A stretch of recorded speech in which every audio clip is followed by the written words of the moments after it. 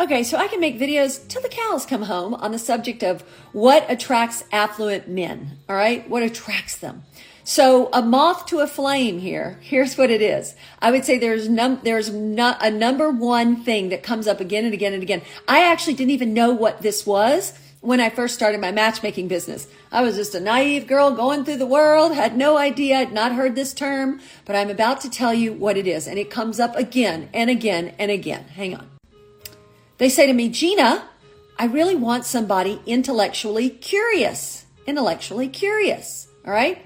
And I would think the only men that didn't want somebody intellectually curious is somebody that probably was a misogynist, or he's not intellectually curious, you know, but in my world, consistently, if there's one thing over and over and over and over and over, intellectually curious. And by that, they mean somebody who loves to learn new things about people, loves to learn new things about themselves, likes to keep up with current events.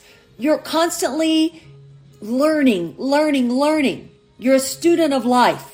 So that is honestly the number one thing that my guys ask for over and over, because who wants somebody that is just going through life, don't know what's going on, they just want to shop or work out? That is boring as hell. And if a guy's looking for a long-term partner, he wants somebody who's not going to be boring as hell. And these guys are growing their minds constantly. They're constantly learning new things. So they want a partner who's also curious and hungry about the world, about traveling, learning languages, learning about what's going on beyond where they live.